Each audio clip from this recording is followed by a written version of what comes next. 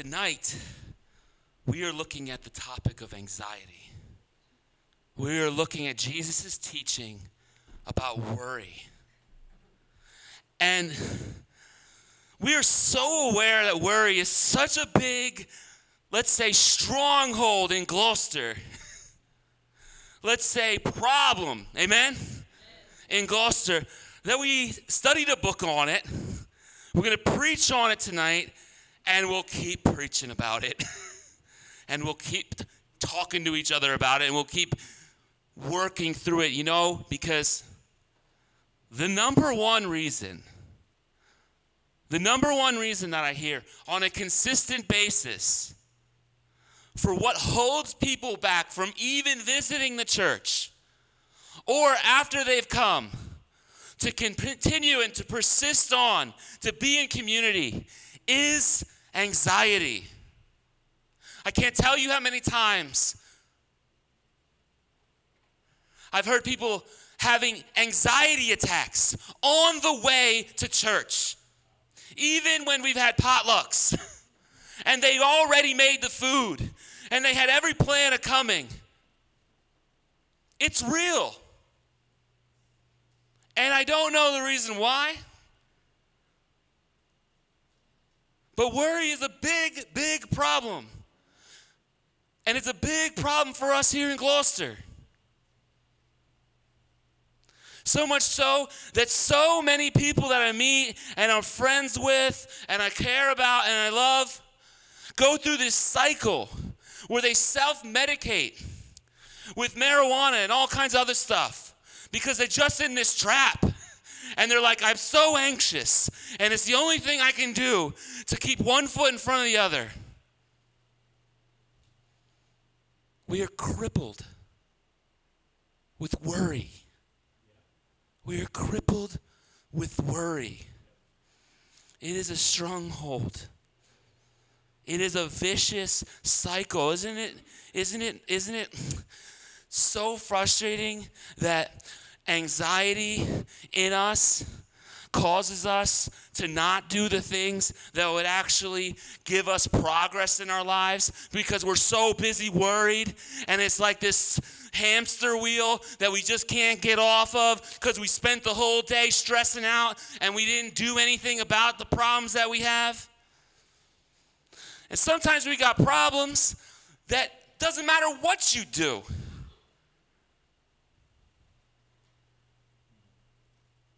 You're not going to change your diet and all of a sudden, bang, you got cancer no more, right?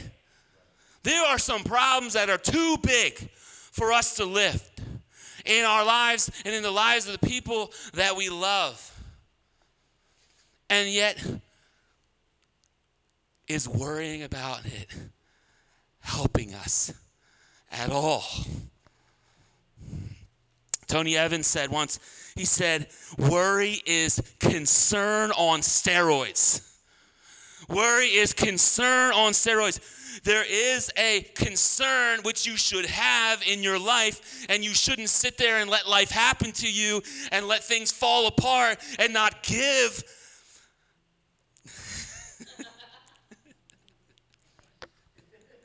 It's been a long weekend.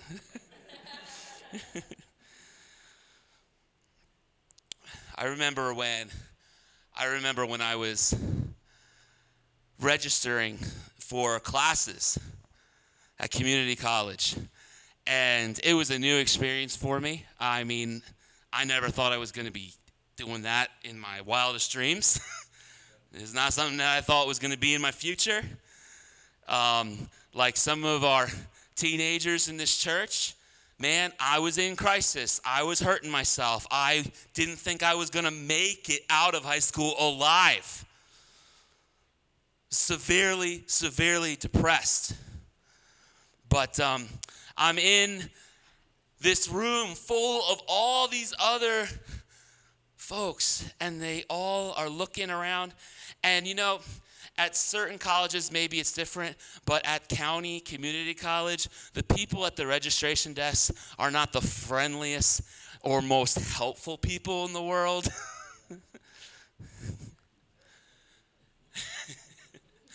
It's like maybe one step below the DMV.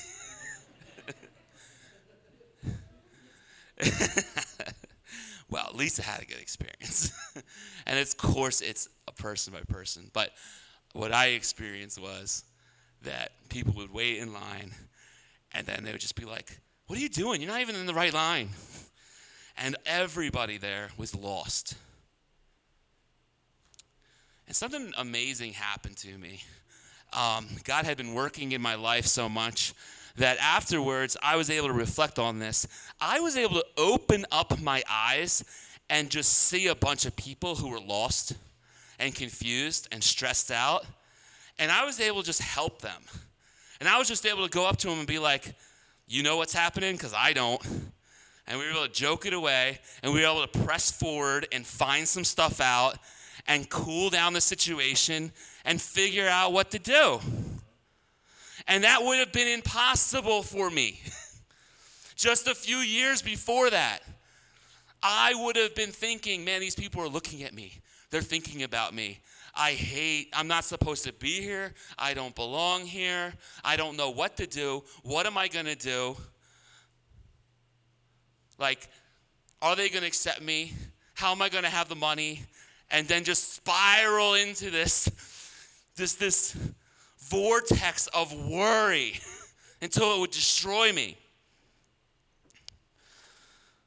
And what I had to do is the title of tonight's sermon. Get out of your head. Amen? Can we all say that? Oh, we could do that a little better than that. I mean, all ready? 1, 2, 3. Get out of your head. Amen? See, because the first one I have here is that worry is an absolute waste of time. We're on that hamster wheel.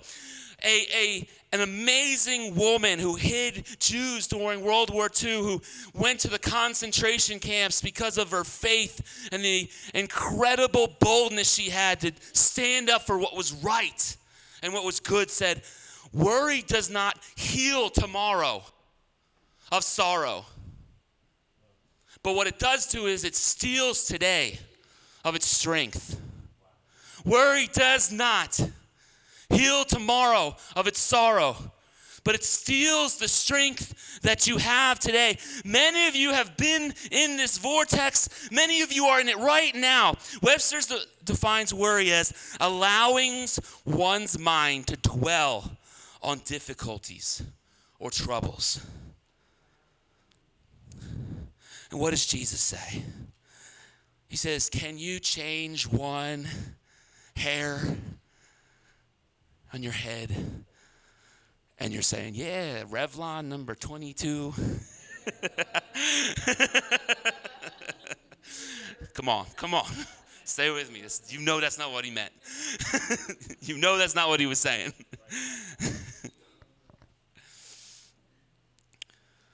Can you add a single minute to your life? Can you make yourself an inch taller? Some of you wish. You get some certain special shoes. Get out of your head. That's a word of grace to you. That is good news to you. Can you hear it? Can you hear it tonight? Get out of your head. John Stott said, so then God's children are not promised, listen, you are not promised freedom from work, nor from responsibility, and this one we don't like, nor from trouble, but you are promised freedom from worry. You're not in sin, and you're not failing because you're in trouble. And that is good news, because sometimes we feel like if we're failing, sometimes we feel like if we're facing trouble on every single side, sometimes we feel like we're working ourselves to death. Something must be wrong, and God's hands of blessing must be off of us. But that's not true. But what he does want for you, he wants you to get out of your head. He wants you to get out of your head, and he wants to see you to see other things. He wants you to see, second of all, that God is in control. Amen? I mean, listen. The birds. Have you ever seen a lazy sparrow? I mean, sparrows, I used to work for UPS, and Mad TV used to have a skit about the UPS guy, and he was always on speed. And he was always like moving like, and he was like being all crazy. And he, and if you've ever worked, like I worked downtown, and this is terrible. It's going online. It's gonna be a problem. But like if you ever like hung out and in the mail rooms and stuff, and seen the pace of the DHL guys that have 80 stops, and then the UPS guys that have 200 in a day. It's a little different. I've never seen a lazy sparrow. And God has called us to gather. And God has called us to move. And God has called us to work. And Paul says, right, that the one who doesn't work shouldn't eat. Now hear me really clearly. For all of us, our work is different. And our capacity to work is different. And some of us need to be working on ourselves. And they need to be faithful to the things that God is calling them to do. There's disability. There's all types of situations in life. But no one gets to just turn off and expect other people to do everything for them. Back in the day, there was an Old Testament law, and I've talked about it before. Jesus was poor. He was on WIC. He was on welfare because he spent all day in the county office because you see him and his disciples, and they're going to the fields. And the farms had they had this law in Israel that the farmers could not harvest the corners of the field. But here's the thing. Yeah, they couldn't harvest the corn, the wheat, the whatever. But you know what? Like, the poor of the land had to get up off their butts and go to the fields and grab some wheat. They were landless and they were poor. But there was activity. There was action. And we all are called to do what God has called us to do. And so when God says, do not worry about your life, he does not mean don't be concerned at all. He's saying, don't have that concern on steroids, which is killing you. Get out of your heads. Worry is not just like a problem that we have. Now listen to me. Sometimes, and it's hard to know which one starts first. Sometimes we have imbalances in our brain. Sometimes we are bent to worry and stress, and we have disorders, right? But sometimes our environment and the pattern of our life and the habits that we have of worrying have actually carved like when you ski down a hill. If you ski down the hill, there's grooves that are made in the snow by the skis. And like in your brain and in your heart, there are patterns and ways of thinking where you just repeat and repeat the same way of doing stuff. And all of a sudden, that's the easiest path. It's the natural path. It becomes second nature. And it's more than just a habit. It's physically and chemically. That's who you are now. And some of you were born just to be bent that way. And you need God's grace, amen? And you need God's help. And God gives us things like counselors. I want to be really clear. God uses medicine. And he uses counselors. And he uses all of that. But just like I said, even the person on disability has work to do. even if you were born with the greatest disposition of anyone ever lived to worry, you still have responsibility. Amen? So how do you get out of your head? How do you retreat from your mind?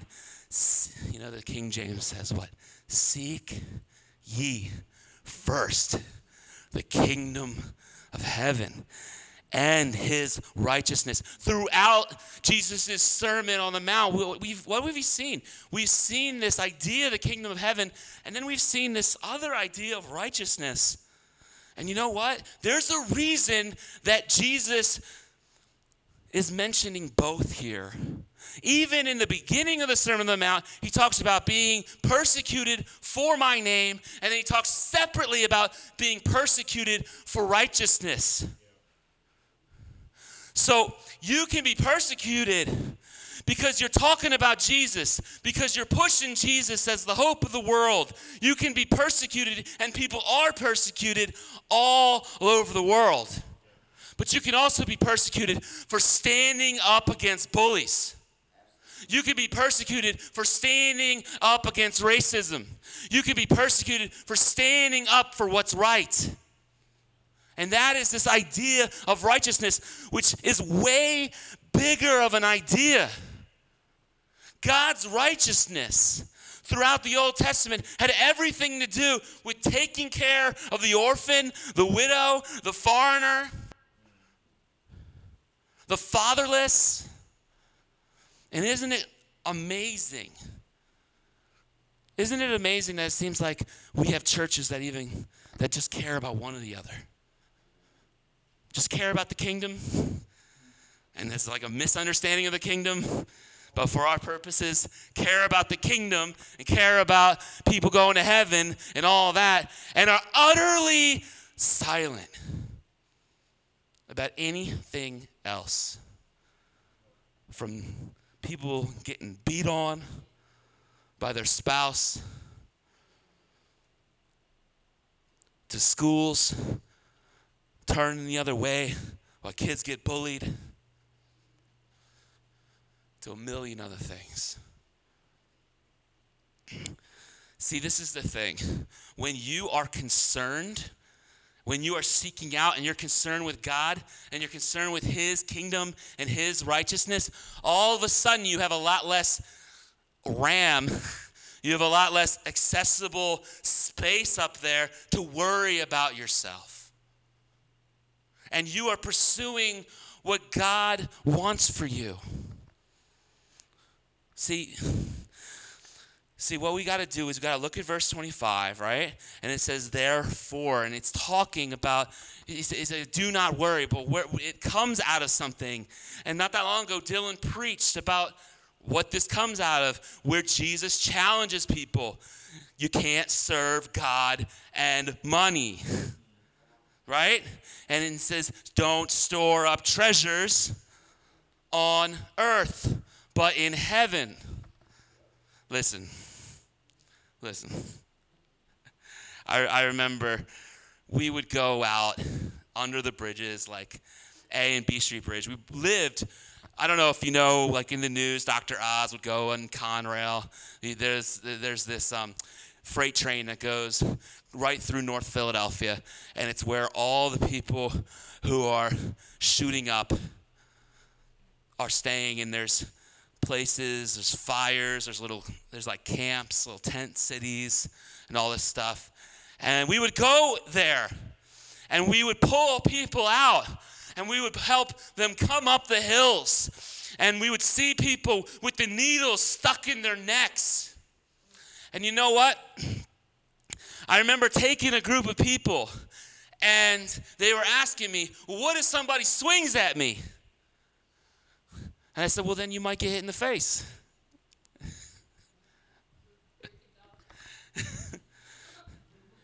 Well, what if something serious happens?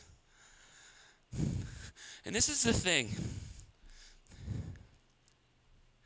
This is the thing that I just really need you to hear this, okay? So what if the person you love goes crazy and leaves you? So what if the kids that you've invested so much time in fall apart? So what if you get hit in the face seeking the kingdom of God? If you know that you know that you know that you are going to heaven, so freaking what?